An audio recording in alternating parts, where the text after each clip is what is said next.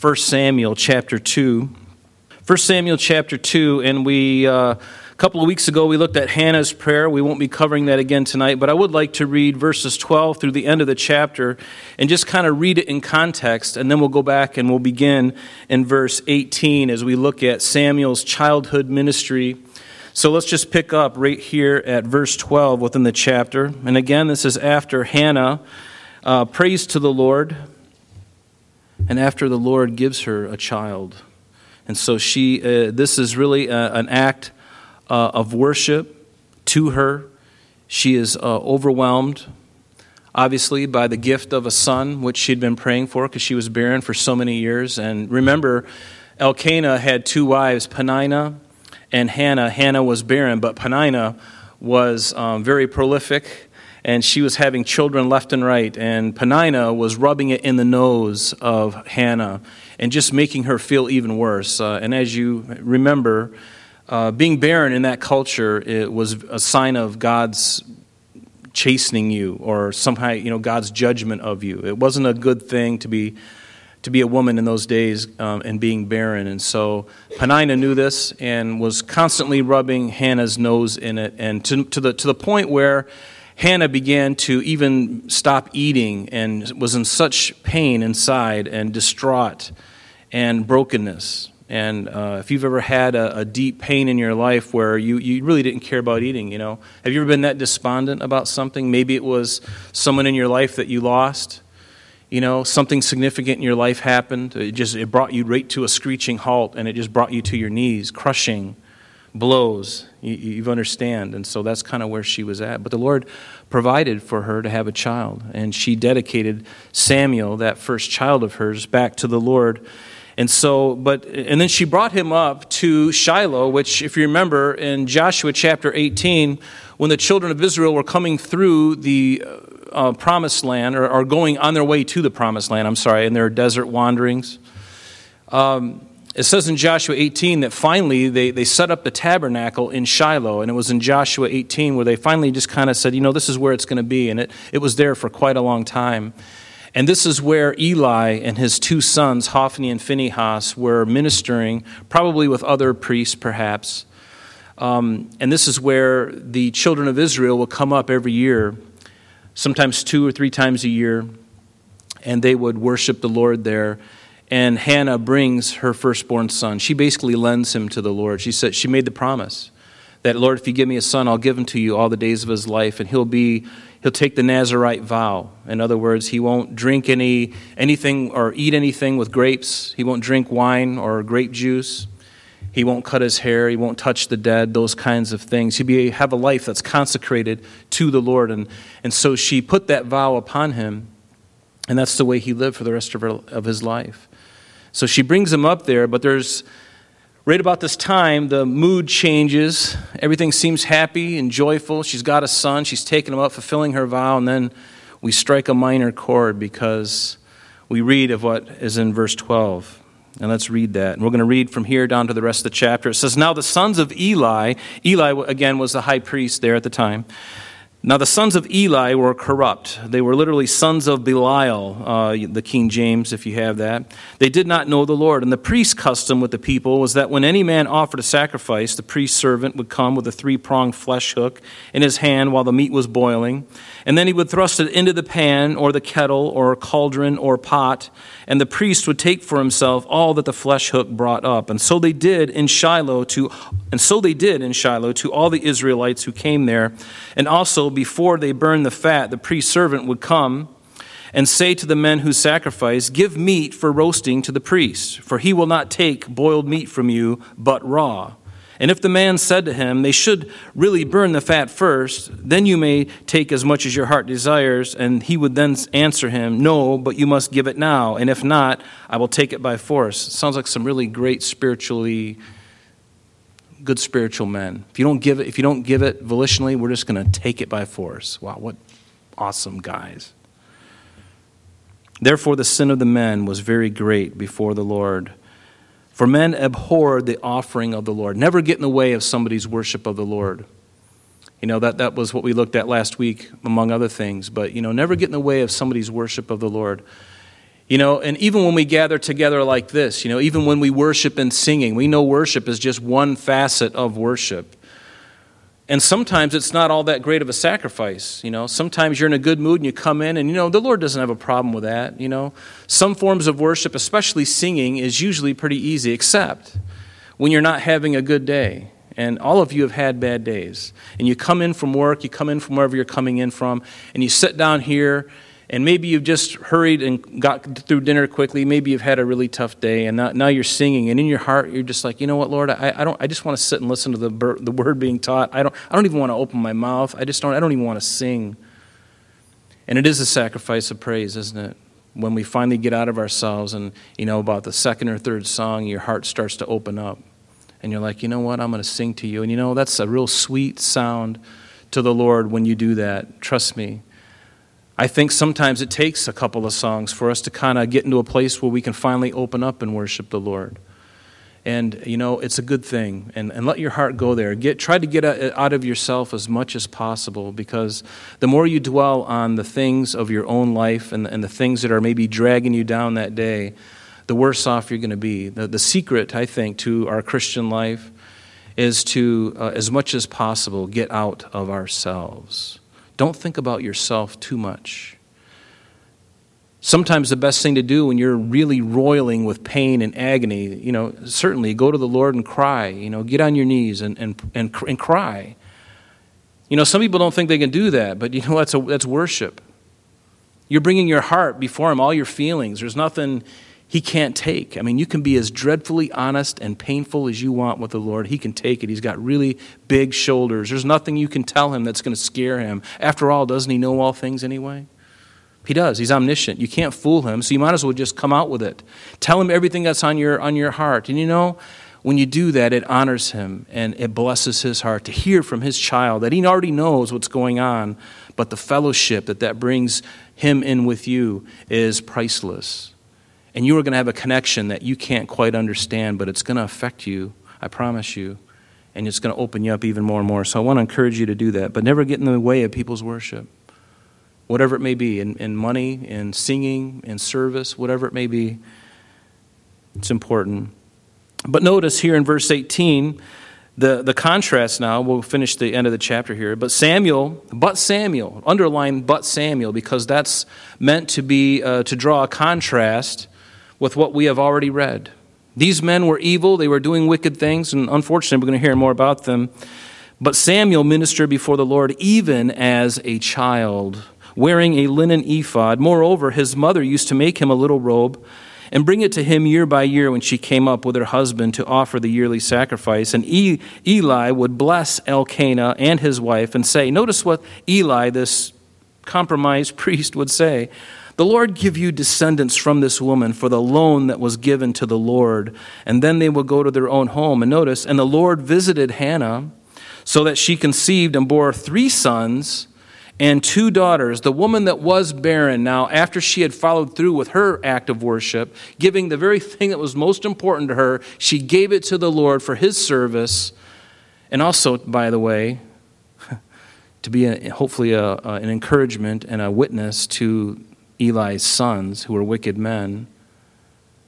And this is a young boy. He's probably 5 years old, and these guys are probably teens or older, right? In their 20s, late teens, early 20s, perhaps. And so Eli said, and then they would go, and then the Lord visited Hannah, and notice what the Lord does as a result of that. She conceives, and she bears 3 sons and 2 daughters. Meanwhile, and I love this, meanwhile, while all this is happening, while she's just having child after child, probably every year she's having a child. Who knows, maybe she had triplets. Maybe she had twins the next time. We don't really know. Maybe she had quintuplets. That'd be interesting. Don't really know. But meanwhile, while all this is happening, Samuel's up there in Shiloh. He's actually about 25 miles south from Ramah. He's down there, and he is ministering to the Lord. And meanwhile, their parents, about 25 miles to the north, up in the mountain regions of Ephraim, they're up there. And can you imagine what's going through Hannah's mind? Every single day she's praying for her son, wondering how he's doing.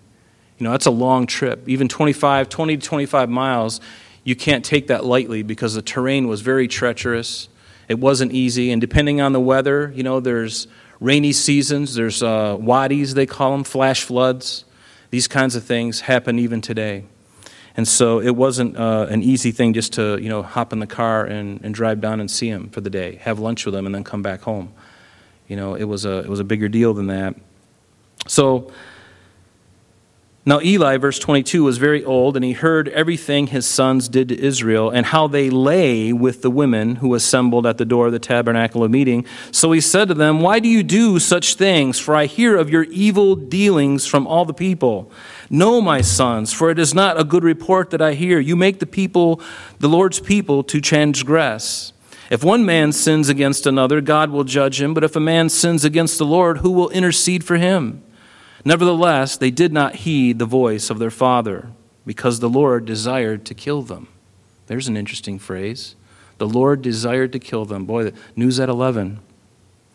And the child Samuel grew in stature and in favor both with the Lord and men. And then a man of God, we don't even know who this is, unnamed servant, came to Eli and said to him, "Thus says the Lord." That's never a good sign. When you have somebody come up to you and says, "Thus says the Lord," you better go run. Or just stand and listen and just take it on the chin. He says, "Did I not clearly reveal myself to the house of your father when they were in Egypt in Pharaoh's house? Did I not choose him out of all the tribes of Israel to be my priest, to offer upon my altar, to burn incense, and to wear an ephod before me? And did I not give to the house of your father all of the offerings of the children of Israel made by fire? Why do you kick at my sacrifice and my offering, which I have commanded in my dwelling place, and honor your sons more than me, to make yourselves fat with the best of all the offerings of Israel, my people? Therefore the Lord God of Israel says, I said indeed that your house and the house of your father would walk before me forever. But now the Lord says, far be it from me. For those who honor me I will honor, and those who despise me shall be lightly esteemed. Behold, the days are coming that I will cut off your arm and the arm of your father's house, so that there will not be an old man in your house. And you will see an enemy in my dwelling place, despite all the good which God does for Israel. And there shall not be an old man in your house forever. But any of your men who I do not cut off from my altar shall consume your eyes and grieve your heart. And all the descendants of your house shall die in the flower of their age. Now this shall be a sign to you that will come upon your two sons, on Hophni and Phinehas. In one day they shall die, both of them. Then I will raise up for myself a faithful priest, who shall do according to what is in my heart and in my mind. I will build him a sure house, and he shall walk before my anointed forever. And it shall come to pass that everyone who is left in your house will come and bow down to him for a piece of silver and a morsel of bread, and say, please, put me in one of the priestly positions that I may eat a piece of bread. So here we have these young men whose sin had become very great, and because Eli, the father, did nothing to dissuade them, and because they weren't listening, especially the father wasn't listening. He's the head. He's supposed to be the one. And God was probably trying to speak to the sons. They wouldn't listen, so he goes to the father. The father is not listening. And know this, that if we're not listening to the Lord, sometimes the Lord can and does bring others to us to tell us things that we need to hear. Now, you have to be very careful. If you're that person who is sent to somebody, you'd better make sure that it's from the Lord. You better be in prayer for your own heart, especially if it's something hard to say. Make sure you have the heart of God before you go to somebody, and be in prayer about it. Be broken before you go. And you know what? When you are, they will receive it in such a way where they'll know that you're doing it really out of a heart of love and compassion. You're not coming just to judge them. Do you know the difference? When somebody comes to you and they're just wanting to you know what, the Lord told me that because of what you did, and they're just leveling you, and you're just like hamburger, And then somebody comes up and says, you know what, I need to, when you have time, I'd like to speak to you just for a little while. Can I come speak to you? Let me know when it's the right time, and maybe we can talk. And then you talk with them, and you pray with them, and you assure them of your love for them, your care for them. And I tell you what, the candor in which you do it and the spirit in which you do it changes everything. And it could be the difference between whether that person becomes softened and changes or hardened and angry. And it all has to do with us, the person who is sent. And so this is what happens. Let's go back to verse 18. Notice the difference here. But Samuel ministered before the Lord, even as a child. But Samuel. I said underline that because there is a difference. There's supposed to be drawing a contrast again between these sons of Eli, Hophni and Phinehas, with Samuel. Some think that only the smart and the wise and the professional can serve the Lord, but here it explicitly states that Samuel ministered to the Lord as an adult? No, as a child. As a child. Are you serving the Lord with your kids? Or are you encouraging them to serve the Lord, even at a young age? And there's very simple ways you can do that, even here in the church. After a church service, there's always things to do. There's always things to be picked up. There's always toilets to clean, always vacuum, floors that need to be vacuumed, windows that need to be cleaned. And, think about that. And we also have other ministries like the Father's Heart where, Russ Loria, he encourages people to come out, Christians to come out. As they minister to people and give them food, there's always the gospel to be shared. Sometimes it's just sitting and listening and being an ear to somebody who they have a story to tell, and they don't need to necessarily be preached at that day. Maybe you just need to be an ear that somebody can, speak to you. Maybe you should speak something. Maybe you shouldn't. You be led by the Spirit. Your kids, they can help. They can hand out the plates. There's little jobs that they can do. And all these things are important.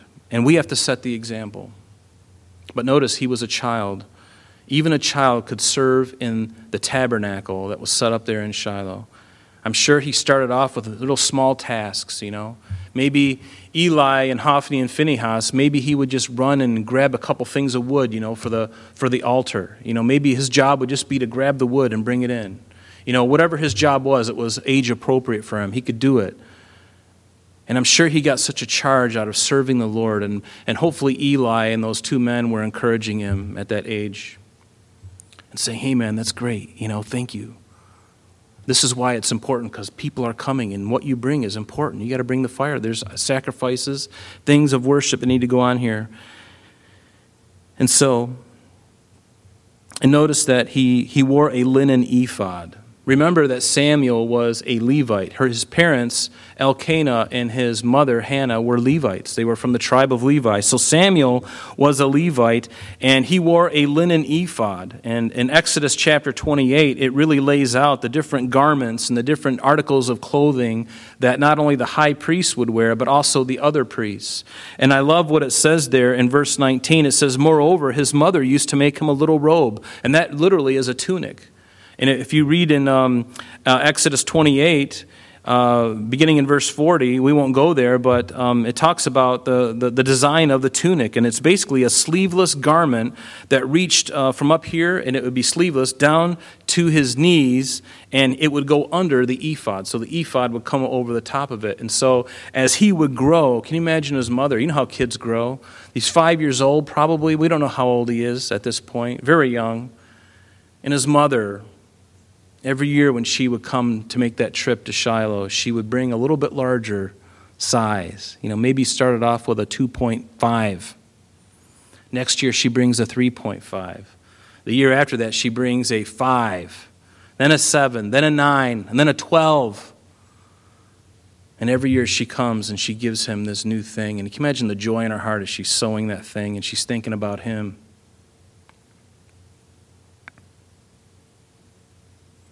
So year by year, when she came up with her husband to offer the yearly sacrifice, she would bring up this. And Eli, notice verse 20, would bless Elkanah and his wife and say, the Lord give you descendants from this woman for the loan that was given to the Lord. And then they would go down to their home. Notice, even in his compromise, this man, this Eli, this priest, that he prayed to God and God answered. God answered his prayer. We'll see that in the very next verse. We've already read it, but in verse 21 it tells us what it is, but we'll wait until we get there. You remember what it was.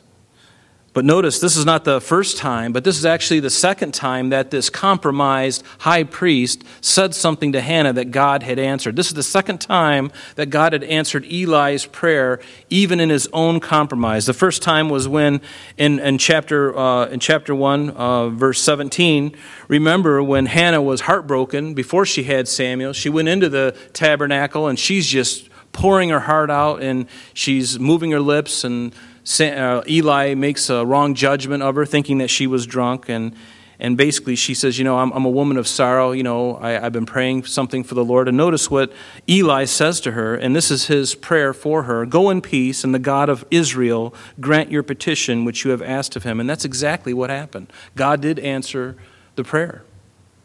Isn't that a mystery?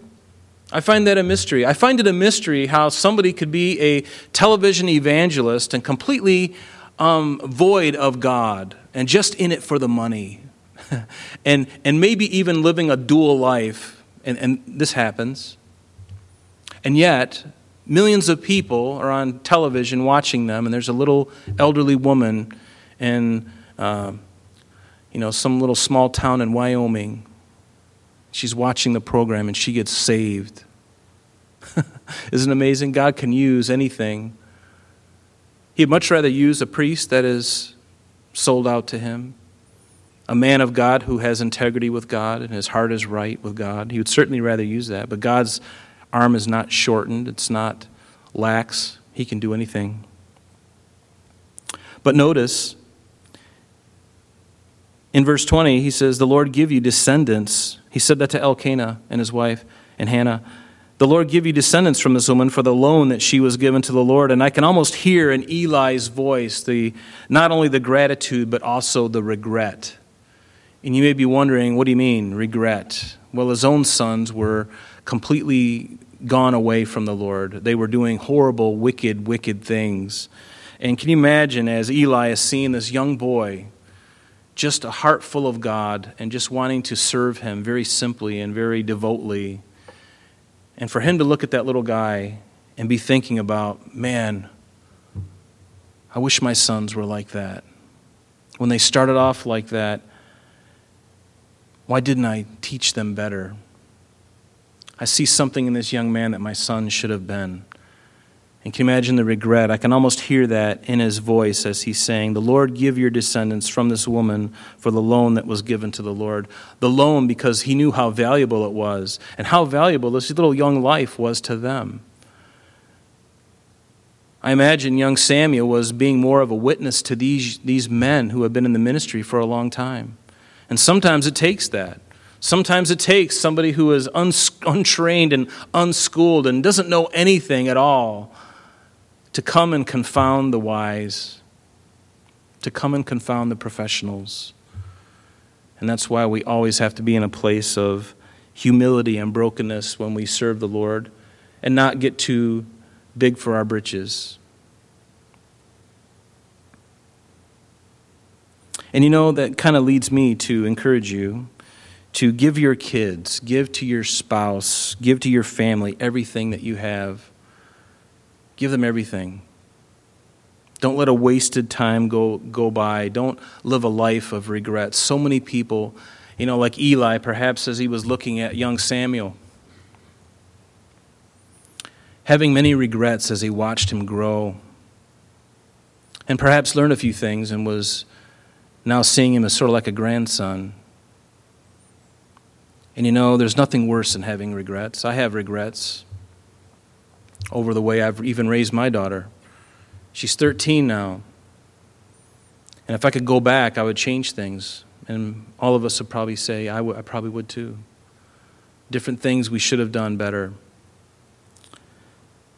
But live a life of no regrets. And you can start tonight. Don't wait till tomorrow. Start tonight. Live life to the fullest. Do everything purposeful. Don't just coast through life. Be purposeful in what you do. Be purposeful in the people that you love. Show your love to those that you love. Show it to them. Tell them daily. Prove it by actions. Guys, prove it to your wives over and over again. Try to win her heart like you were when you first were courting her in the very beginning. Remember that you would do anything for her. But now after 20-some years, you're not so much. willing to do those things. Rediscover that flame in your heart. And even if you don't feel it, do it anyway. And watch the response of your spouse when you do those things that you just kind of gotten lazy, right? A relationship is worth investing in. And it is an investment. When we're no longer investing, we're going in reverse. And it's only a matter of time before compromise comes in. The secretary starts commenting you on how good you look. And the guy across the street mowing the grass is without a shirt. He's looking pretty good. All of a sudden, things start going through your mind, and you're like, I haven't thought about that in a while. And the devil goes, you're still pretty young. What's wrong with it? But give everything. Give it all you've got. Love those you love. And notice verse 21, it says, the Lord visited Hannah. So here is the answer to Eli's prayer. So she conceived and bore 3 sons and 2 daughters. Meanwhile, the child Samuel grew before the Lord. And now in verse 22, it gets into this prophecy about Eli's household. It says, Eli was very old, and he heard everything his sons did to all of Israel and how they lay with the women. Yes, they were having sexual intercourse with women who had come to worship the Lord in Shiloh. Can you imagine anything more heinous than that? To be in a place of leadership, and instead of doing the right thing and honoring God and doing these things, you're actually doing these wicked things. And notice how they lay with the women who assembled at the door of the tabernacle of meeting. Now, this was a very cultic sin that the Canaanites were guilty of. This is one of the sins that God had wiped out the Canaanites. Remember those 7 nations that the children of Israel were going to dispossess. And God told them in the beginning, and some of you may not understand this, and so, you just have to understand when God says he gave them a lot of time to repent, the Canaanites, these 7 nations. There came a point because of hundreds of years of their idolatry and their wickedness, God says, enough's enough. And he brought his own people in to that land, and he said, destroy everything. Man, woman, child, every single thing. Destroy it all. Why? Because of their wickedness. I don't even want one person to survive because they know the wicked things that they have done, and they've been doing it for a long, long time, and I don't want you to learn their wicked practices. Is that what really happened? No, they went in and they did a half-baked job, and now they were indwelling and intermarrying with those Canaanites that they should have wiped out to begin with, because God wanted to start clean with them. He wanted to give them a law and to reveal himself in and through them, and for them to be a holy nation. But it was an occultic thing that they were involved in. They learned this from the Canaanites that were still in the land, and now they're having intercourse with these women right there at the tabernacle. And you know what? Sexual sin is a great tool that the enemy of our soul uses against men and women, and especially men in ministry. It's unfortunate, but it's like every year I hear of some big pastor out west or somewhere locally that gets caught in some kind of sin.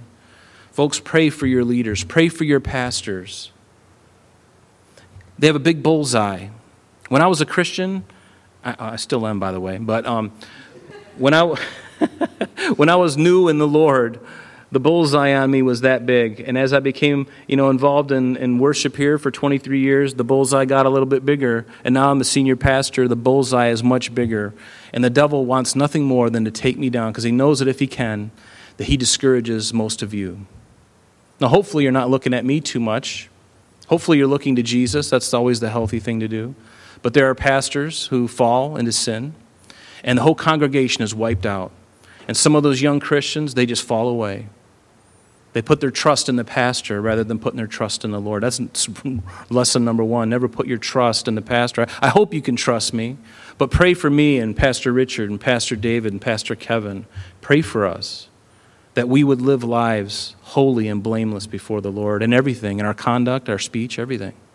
Even in our thought life, the things that none of you can see. May that be the truth. And I hope that it is. But these men were involved in this, and the devil uses this tool all the time. And he uses it because it works most of the time. He doesn't pull out a new tool from his tool belt. He doesn't need to. He's got some well-worn tools in his little bag around his waist. And he's like, these three usually get most people. Drugs, sex, money. Doesn't have to use much else. Pride. He's got 4 of them in his tool bag, and they're very well worn. His hand has opened them, and they've got everything is so smooth on the tool because he's been using it so much. Every generation, doing the same stupid thing. Fathers, grandfathers, sons, grandsons, they keep doing the same thing, and he keeps handing out the same tool, and everyone just falling. Do you ever get sick of it? Guys, do you ever get sick of it? Of feeling like just being bludgeoned over the head by the same stupid thing? At one point, I was thinking to myself, Lord, I know that this is a spiritual thing, but help me not to be that way. Get through this thick head. Help me to think about what is happening. Ladies, and whatever it is that drives you, whatever sin that may be of yours, it could be bitterness, resentment, unforgiveness. It could be a lust for things, clothing, a house, security. Maybe a man who really loves you and treats you the way you should. And that's a good thing, but sometimes that can be an idol, can it? And it's like these things are tools that the devil uses. And he certainly used it with these men, and they fell for it. And men, if you have a penchant for sex or for porn, it's only a matter of time before the devil sets you up. And he creates the perfect storm, and he destroys you. Or he destroys your marriage, destroys your job, or your ministry. If those things are alive in you, you have to confess them to the Lord, and you have to get it right. I've never before in my life seen so much of this in the church as it is right now. And for the things that I know that that's just the tip of the iceberg. And it breaks my heart. And if it breaks my heart, I can't imagine how it breaks the Lord's heart. I've had men come to me, just these issues. Some wives are about ready to throw them out. Been dealing with this for years. He hasn't turned. Why? He's on the verge of being thrown out. His kids, his wife. And is it worth it? Is it really worth it? It isn't worth it. And that's the question we have to ask ourselves whenever we're tempted. Whenever you're tempted with any sin, guys, ladies, ask yourself, is it really worth it? It really is not worth it. Even if you've lost all of your fear of God, even if you have no concern about the sin that offends God, and you're willing to destroy are you willing to destroy your life, your family, your marriage? What you've worked so hard to build up, is it worth it? It reminds me of, in Leviticus 10, you recall a couple of the sons of Aaron. Remember, Aaron had 4 sons, Nadab and Abihu and Eleazar and Ithamar. And Nadab and Abihu, God killed them. They were in the temple. They were Levites, and they were to bring incense before the Lord. And can you imagine, year after year, day after day, week after week, they're doing the same exact thing. And I know exactly what that's about because in this fellowship, I've had the joy of serving for over 25 years. And I remember mopping the floor when nobody was here. I remember doing all those things daily, weekly. And then there comes a point where you're just like, what am I doing this for? Who am I doing it for? Because if it's for Jeff, who I love dearly as a father to me, there comes a point when the monotony of it gets to be so much that it's like, you know what? I can't do it for him anymore. I can't do it for a human being. And I remember I came to that conclusion one day. I'll never forget it. I was out there mopping the fellowship hall floor when we had the school here. And I was really busy when the school was here. We were all very busy. And all I wanted to do was just worship the Lord. I wanted to spend more time learning songs. And I remember just breaking down in the middle out there. And I was out there by myself. All the kids were in their classrooms. Nobody saw me. And I came to that decision, that crisis point, where I'm like, you know what, God? I know you've called me here for a reason, and I'm very happy to do this, but it was just one of those moments where I had to really ask myself the question, who am I doing this for? And that was a great question. And I had to come to the decision, I can't do this for Jeff. I thought I was doing it for the Lord all the time, but you know how your heart can deceive you. Some people you admire and you'll do anything for them until things get monotonous and year after year after year after year, and you get into the 10th, 15th year and you're like, is this ever going to change, you know? And it's a wrong heart.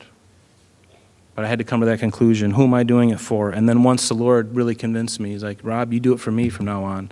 Don't think about Jeff or anybody else. This is between you and me. Can you do it for me? And with a smile. And I'm like,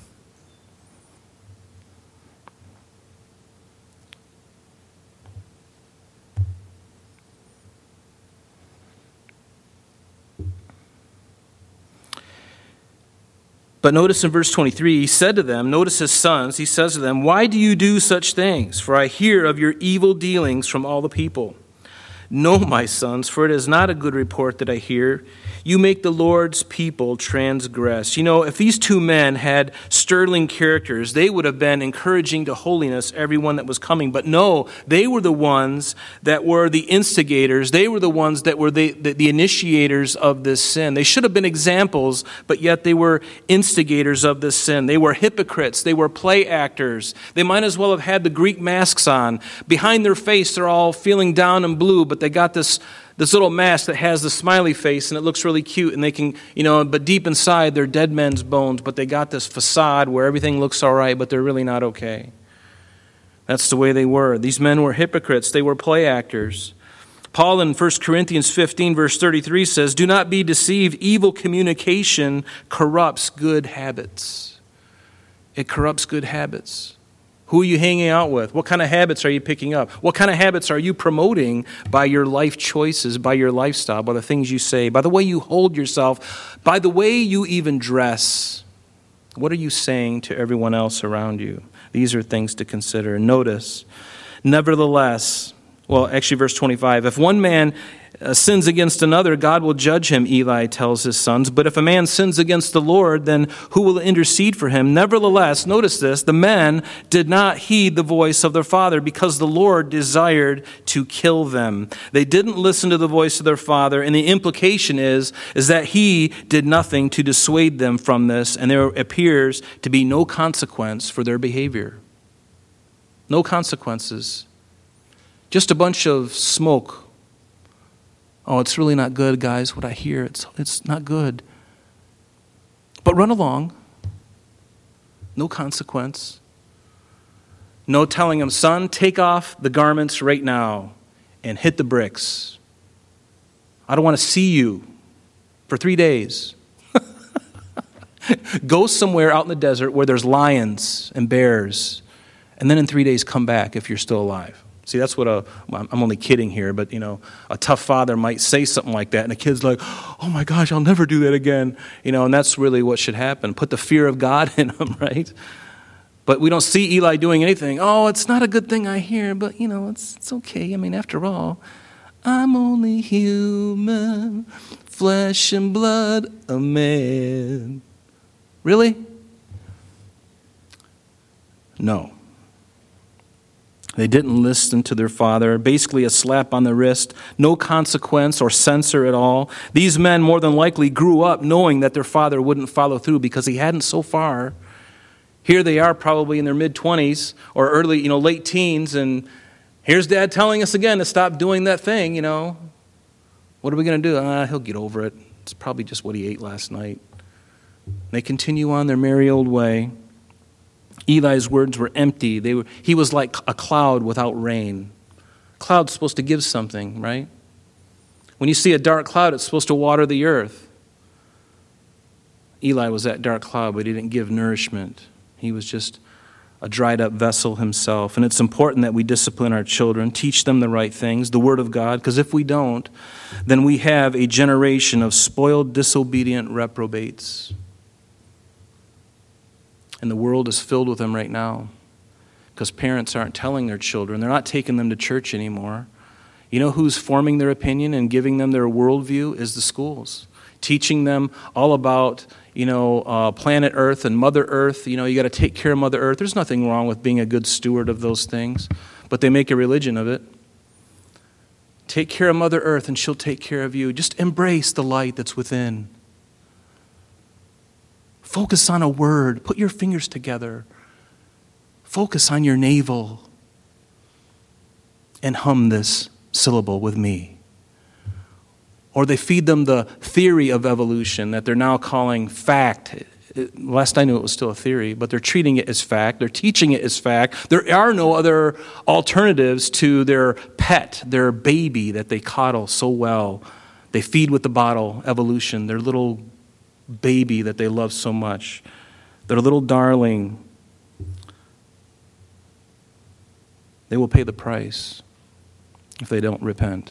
Every school, every university, those men and women, if they do not repent, will stand before the Lord, and he will say, I never, ever knew you.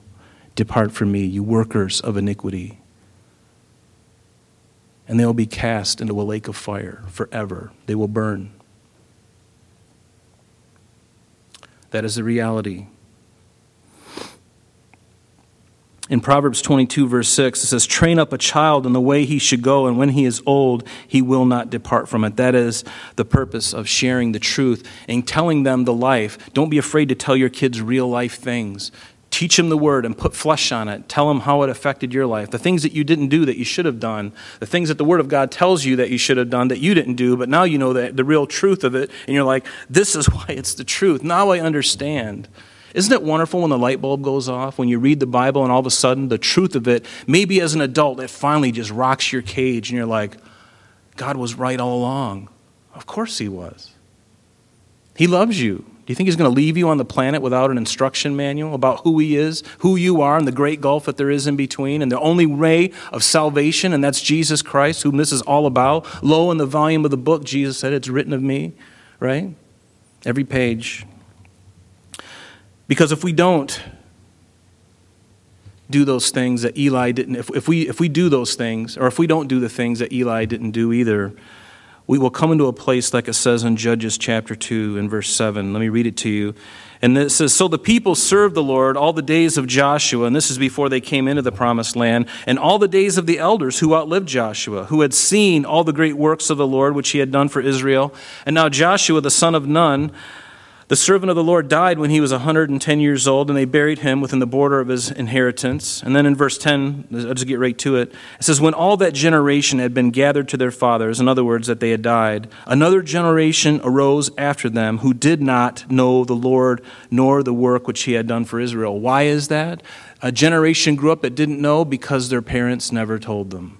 They never took them to church. They just got busy at their jobs, both parents working full bore so they can own a $250,000 house with 3.1 kids and 2 cars in the parking, in the driveway, and having all the toys and having all the things, and then not knowing your children and sending them off into a place where they're fed a bunch of lies.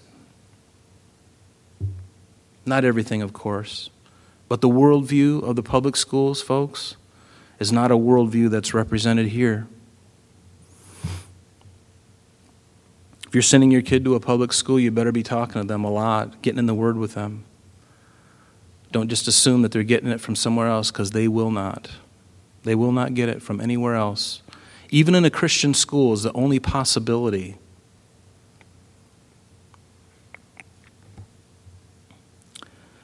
Notice it says in the last part of that verse that the Lord desired to kill them. Now this is a hard thing to consider, but we have to understand that there's a line that we can cross as people, and it's only known by the Lord when He must bring judgment, and when there is the proverbial Rubicon, when we cross that line, and it's different for everybody. I wish it were the same for everybody, because then everybody would be well warned. I'm getting close to that line, I better back up. You don't know where that line is for you. It's different for every person. I've seen people get away with certain things for years, and then somebody who is younger in the Lord gets away with it for a week and they get busted. And you got an older guy who you're thinking, that guy should have gotten busted, and he's getting away with it for years. Nobody knows. And isn't that a marvelous, scary thing? That leads me to believe that God, for some reason, gave him a lot of rope. and someone else, their rope is not so long. And he gives you enough rope to do your own thing. And there comes a point where he says, okay, enough's enough. I have to expose this. If you're not going to turn from that sin, I know in your heart you know better. Some people just don't know better. It's a mystery that I won't chase. But there comes a point when God has to draw the line.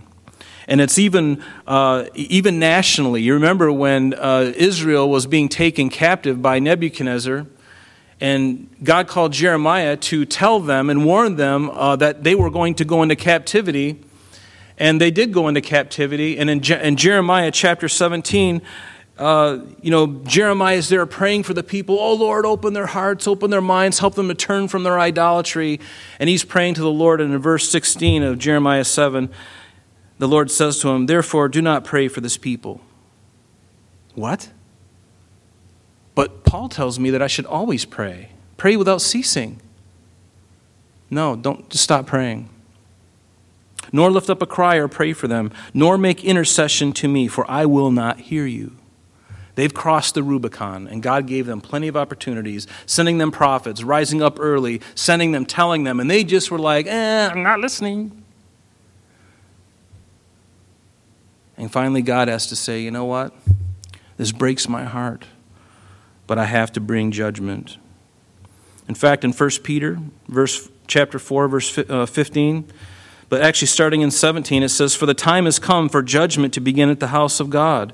And if it begins with us, what will be the end of those who do not obey the gospel? The world needs to be changed, but they are not going to change if they see a lukewarm church.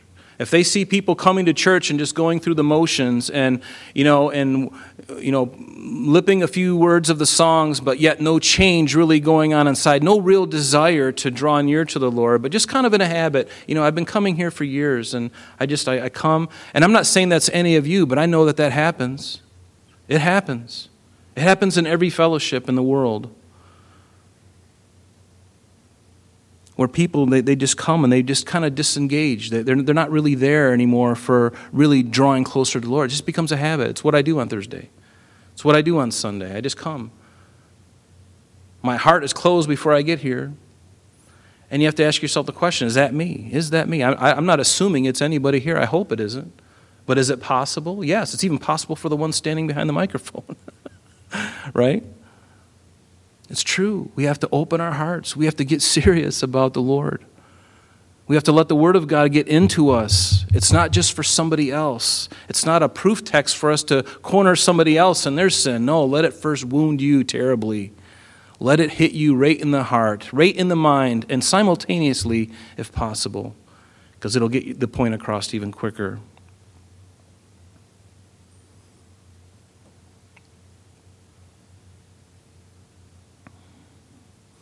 Notice that Samuel grew in stature, verse 26.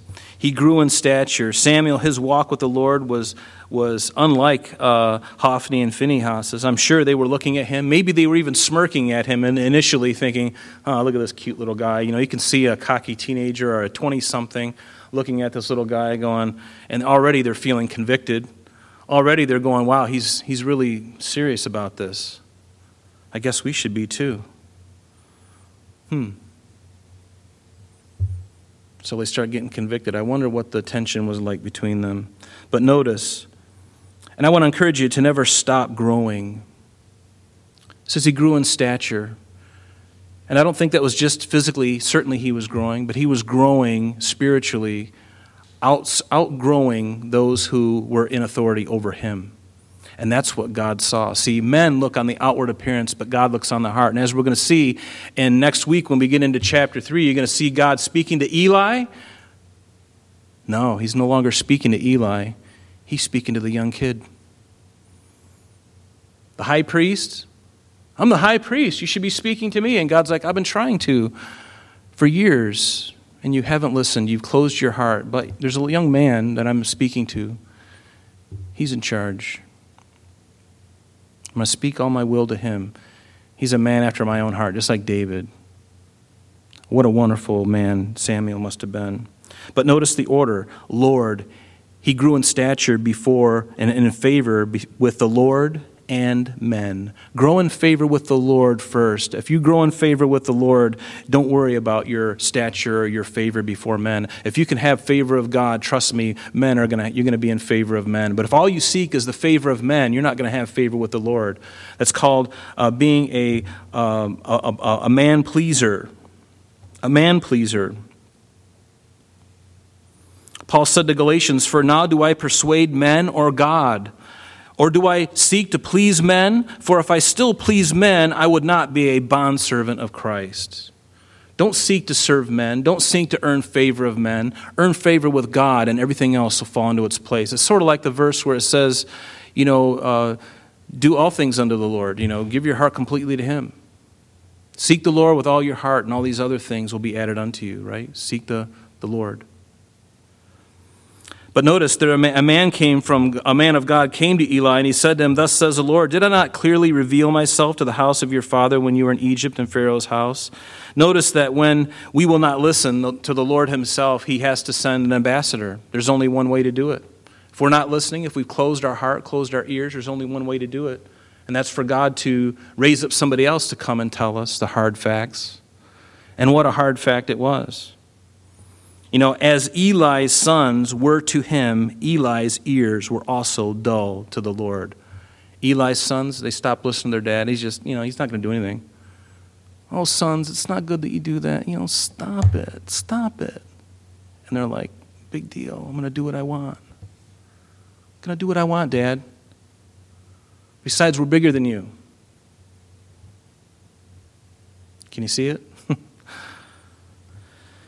And Eli's ears were also dull. And he says, "Did I not," and then the prophet says to him, speaking from God's perspective, "Did I not choose you out of all the tribes of Israel to be my priest, to offer upon my altar, to burn incense, to wear an ephod before me? And did I not give to the house of your father all the offerings of the children of Israel made by fire?" He even provided them meat to eat from the sacrifices that the children of Israel would come. They would get a portion of that to feed their families. They were all taken care of. There was nothing that they lacked. And so verse 29, the prophet says, "Why do you kick at my sacrifice and my offering, which I have commanded in my dwelling place, and you honor your sons more than me, to make yourselves fat with the best of all the offerings of Israel, my people?" These men were hirelings. They were no longer doing it for the Lord. They were in it for the sex. They were in it for the food, and that's all they cared about.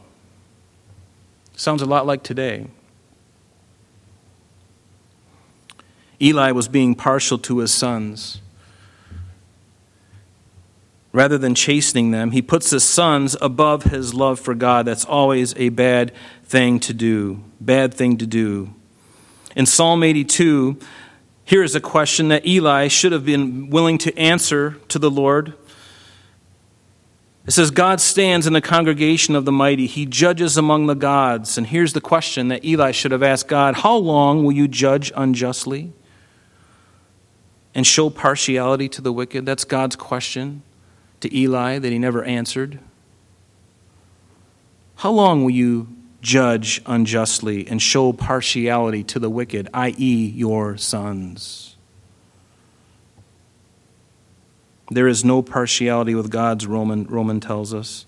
"And therefore the Lord of God of Israel says, I said indeed that your house and the house of your father would walk before me forever. But now, the Lord says, far be it from me, for those who honor me I will honor, and those who despise me will be lightly esteemed." Having a healthy fear of God is a good thing.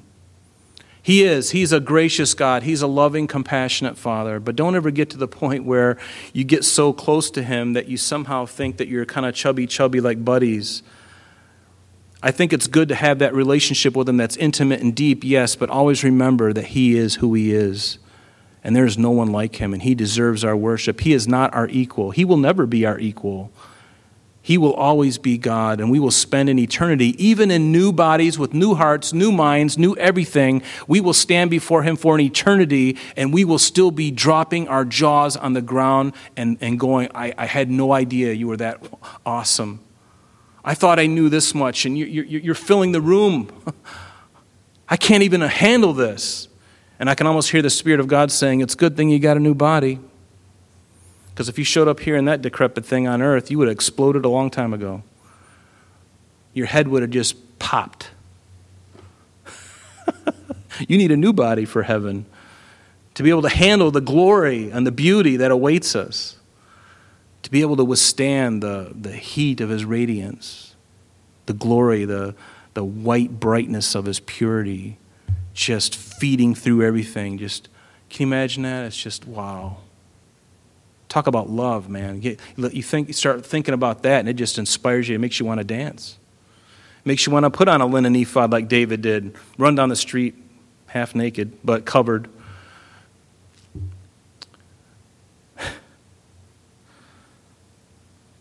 Behold, the days are coming, verse 31, that I'll cut off your arm and the arm of your father's house, so that there will be not an old man in your house. He's not talking about literally cutting off his arm, but cutting off the strength, cutting off the influence that these men had.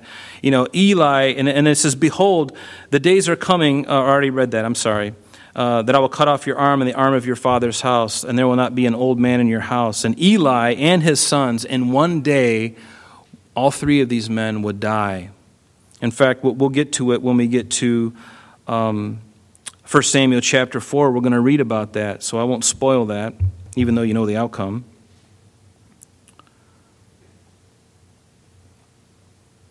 Notice verse 32, and you will see an enemy in my dwelling place, despite all the good which God does for Israel, and there shall not be an old man in your house forever. I have to spoil it. In 1 Samuel 4, the Philistines come against the Israelites, and they take the Ark of the Covenant from them, and they destroy Shiloh. They completely destroy it. And in the battle, Hophni and Phinehas die, and then a man from the battlefield comes back to Shiloh before it's destroyed by the Philistines. He comes back and he tells Eli what had happened, that, by the way, Eli, your two sons died, and also they took the Ark of the Covenant. And it says that when he heard about the Ark of the Covenant, that's when he fell back and he broke his neck and he died. He knew his sons had it coming. He even knew his own end was coming. And I thank God in his grace, he didn't tell him in advance, hey, you're going to die the same day. But your two sons are going to. And God in his grace kept his own life, telling him that his own life would end that day, but it did. But notice, you will see an enemy in my dwelling place, and we think that could very well be certainly at least in the immediate at that time, could have been the Philistines coming against Shiloh and completely destroying it. It could also be a prophecy. Many see this as a prophecy because we know that way down in history, several hundreds of years beyond this point, we'll see Antiochus Epiphanes after the reign of Alexander the Great in Greece, when Greece takes over the Medes and the Persians, and the Medes and the Persians had taken over the Babylonians, that around 169 BC, this ancestor of one of the Seleucid generals from Alexander the Great's army, he comes. His name is Antiochus Epiphanes IV. He comes and he desecrates the temple, slaughters a pig on their altar, sets up an altar of Zeus there in the holy place. Could be referring to him, or it could also be referring to the one that we're talking about on Sunday mornings right now, the Antichrist, who will defile a temple that is yet to be rebuilt in Jerusalem. We call it the Tribulation Temple. It could be that as well. But notice he says, but any of your men whom I do not cut off from my altar shall consume your eyes and grieve your heart, and all the descendants of your house shall die in the flower of their age. In other words, in the prime of their life. And now this is a sign to you that it shall come to pass that your two sons, Hophni and Phinehas, in one day they shall die, both of them. And like I said, that was fulfilled in 1 Samuel chapter 4. You can read about that, read ahead. But notice in verse 35, this is very interesting. This is a highlight of the thing, and bear with me for just another maybe 10 minutes. But it says, then I will raise up, God says, for myself a faithful priest, who will do according to what is in my heart and in my mind. I will build him a sure house, and he shall walk before my anointed, underline that word. It's the second time you'll see it in the book of 1 Samuel.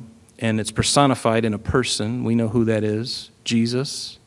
Before my anointed forever. That word anointed is Mashiach, Messiah, the God-man, Jesus Christ. And so when we look at this, that God would raise up for himself a faithful priest, because Eli wasn't a faithful priest, but God says, now that this is going to come to pass, I'm going to raise up for myself a faithful priest, a faithful priest. And who could he be talking about? I believe he was speaking of a priest that would be born not too long after this. His name would be Zadok. He would be another Levite. And Zadok, the priest, was the priest that came after Eli. He was also of the same lineage, not only from Levi, but remember there was three different brothers of Levi, Gershon, Kohath, and Merari. And Kohath was the same tribe that Samuel was born in. And just incidentally, Zadok is from this same line of the Kohathites. And these are the same line that Moses and Aaron came from as well. These were the high priests. And so Zadok was a faithful man. And notice, I believe that's who he's talking about here in this 35th verse, this faithful priest, because we see it. I'm just going to give you some verses to write down, and you can look this up. It's very fascinating to me. In 1 Chronicles chapter 6, verses 31 through 38, and it really just kind of shows you that, it proves to you Samuel was a Kohathite. He was of this line. And then also Zadok, he was of the Kohathites as well, and you can read about that in the same chapter, 1 Chronicles chapter 6. If you look at the first 8 verses, you'll see that Zadok was of that same lineage. And why is this important? It is important because in David, when David became king, let's read 2 Samuel. Let me just read this to you. You can write the reference down. 2 Samuel 15.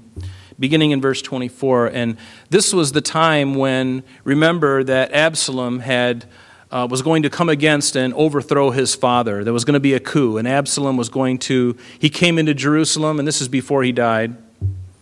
And so his father, David, being an old man at this time, decides, you know what, I'm just going to leave. And so I can see it in my mind's eye even today. He leaves the temple, and he goes down through the Kidron Valley, and he starts walking up toward the Mount of Olives on the east side of that.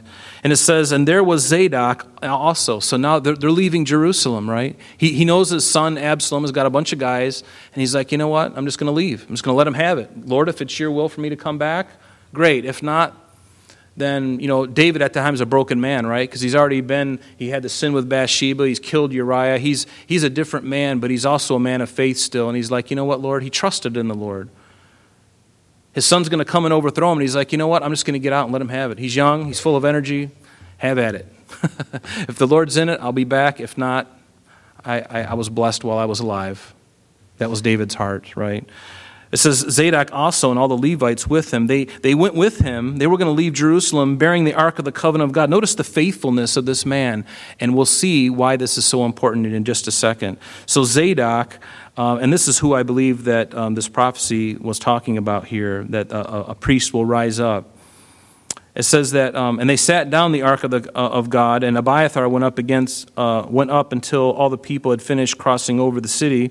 And then the king said to Zadok, carry the ark of the covenant, go back into the city. If I find favor in the eyes of the Lord, he'll bring me back and show me both it and his dwelling place. But if he says thus, I have no delight in you, here I am, let him do to me as seems good to me. The king also said to Zadok, and I love this, what David says to Zadok, this faithful priest. He says, are you not a seer? Aren't you important to the church back in Jerusalem, to the people?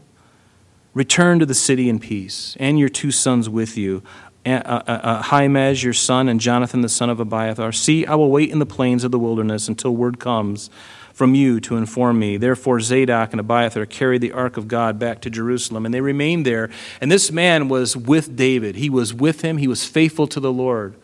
He was faithful to the Lord. And even after David had died, it says that when Solomon came into power, he looked at Zadok and he made him the high priest, and he dismissed his brother Abiathar. There's a lot to this, and I won't bore you with it. I mean, it's good if we had time, but he chose Zadok because Zadok was always with David. Abiathar went with Absalom and got caught up into that confusion and that overthrow, but Zadok stayed true to David. He stayed true to what God had called him to do. And why is this a big deal anyway? Turn with me, and we'll end here. We just got one more verse after this. Turn with me to Ezekiel chapter 44. This is really wonderful, folks, because you're going to see the faithfulness of God through all of the eons of time. Think about it. You know, here it is, that there hasn't even been a king in Israel yet, and Eli dies and his sons, and God is telling that there will arise a faithful priest after Eli who will do all of my will. He's basically going to be a wonderful example. And God says, I'm going to bless him. I'm going to use him. And certainly he used him, you know, in David and Solomon's ministry, didn't he? He used him during that time. And look, all the way, now Zadok physically dies at some point. But now let's look in Ezekiel 44 because it talks about the millennial reign of Christ. Notice who comes back. This is interesting. Verse 10, let's pick it up. And the Levites, remember, this is a portion of Ezekiel where he's describing the millennial temple. This is the temple that's going to be built after Jesus comes back to the earth physically. After his second coming, we come back with him. The Antichrist is destroyed, the false prophet, the devil is cast into the abuso, and we live on this earth for 1,000 years with Jesus. That temple that he builds is laid out in very specific detail in chapters 40 through 44 of Ezekiel. The dimensions of this temple have never been built ever. It's huge, more than anything we've ever seen in history. It dwarfs it, any other temple they've made. And he also describes who's going to be doing what and when. And notice, and the Levites who went far from me when Israel went astray, who strayed away from me after their idols, they shall bear their iniquity. Yet they shall be ministers in my sanctuary as gatekeepers of the house and ministers of the house. They shall slay the burnt offerings and the sacrifice for the people, and they shall stand before them to minister. Notice the pronouns here. Who are these guys who went far from the ministry? They're priests, but they didn't really follow the Lord completely. These men are still, by God's grace, going to be allowed. That lineage is going to be able to serve God, but they're going to serve the people. They're going to serve their needs and the things that they come to worship. And just keep an eye on those pronouns here, because they ministered to them before their idols and caused the house of Israel to fall into iniquity. Therefore, I have raised my hand in an oath against them, says the Lord, that they shall bear their iniquity, and they shall not come near me to minister to me as priest, nor come near any of my holy things, nor into the most holy place, but they shall bear their shame and their abominations which they have committed. Nevertheless, I will make them keep charge of the temple for all its work and for all the things that are done in it. But notice verse 15, the mood changes. But the priests, the Levites, notice, underline this, the sons of Zadok. This goes right back to this promise that we just read in 1 Samuel. Where God says to them, that I will raise up a priest who shall do according to what is in my heart and in my mind. I will build him a sure house, and he shall walk before my anointed. Who's the anointed? Jesus Christ. Who's going to be there in that millennial reign? Jesus Christ. These men are going to be there, the sons of Zadok. And notice what they get to do. Bear with me here. We're almost finished. Thanks for your patience. But the priests, the Levites, the sons of Zadok, who kept charge of my sanctuary when the children of Israel went astray from me, they shall come near to me. Notice, to me, to minister to me, and they shall stand before me to offer to me the fat and the blood, says the Lord God. They shall enter my sanctuary, and they shall come near my table to minister to who? To the people? No, to me. And they shall keep charge. And it shall be, whenever they enter the gates of the inner court, they shall put on linen garments. No wool shall come upon them. Let's go...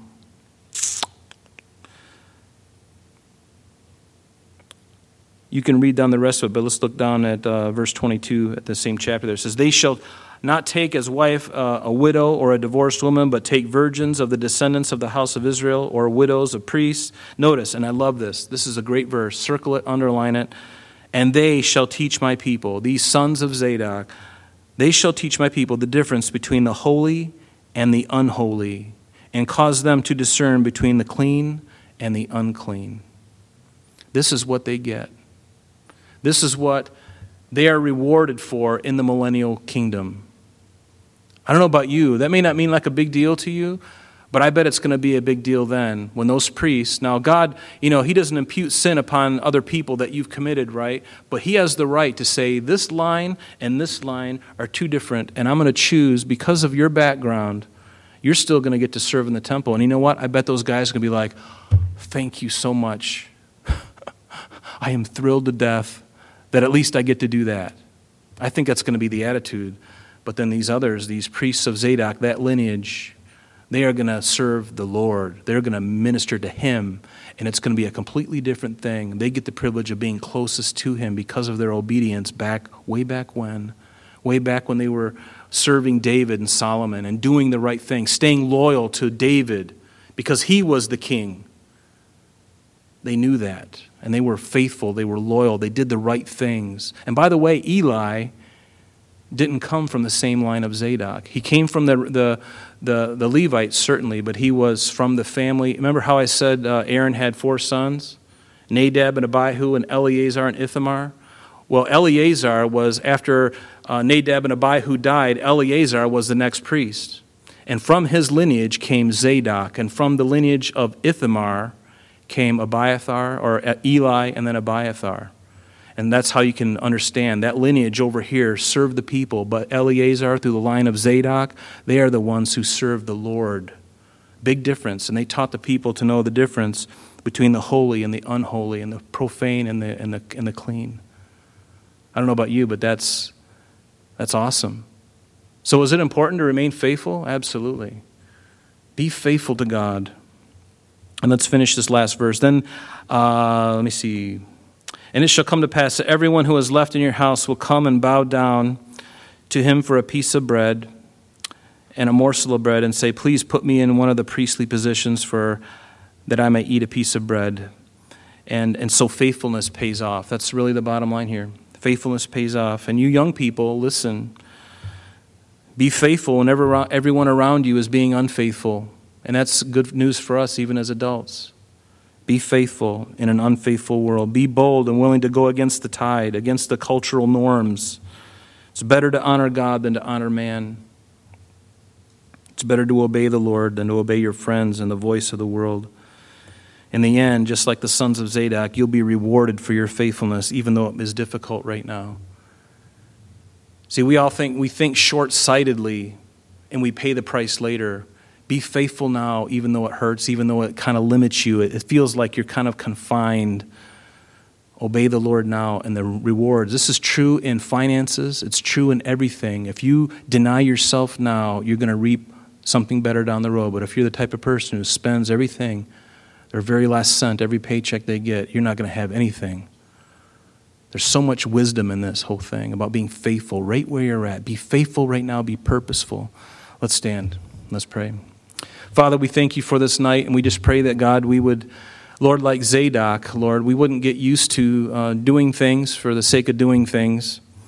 Lord, help us to always serve you with a right heart. And Lord, change us. Help us to be sober in the days we live in. And help us to put away sin, Father, from our lives. We love you, Lord, and we thank you that you're always working. You're good to us. You're so faithful. Get us home safely tonight, Lord, and bless us, every single one of us, tomorrow as we go our separate ways. Bless every one of us. In Jesus' name, amen.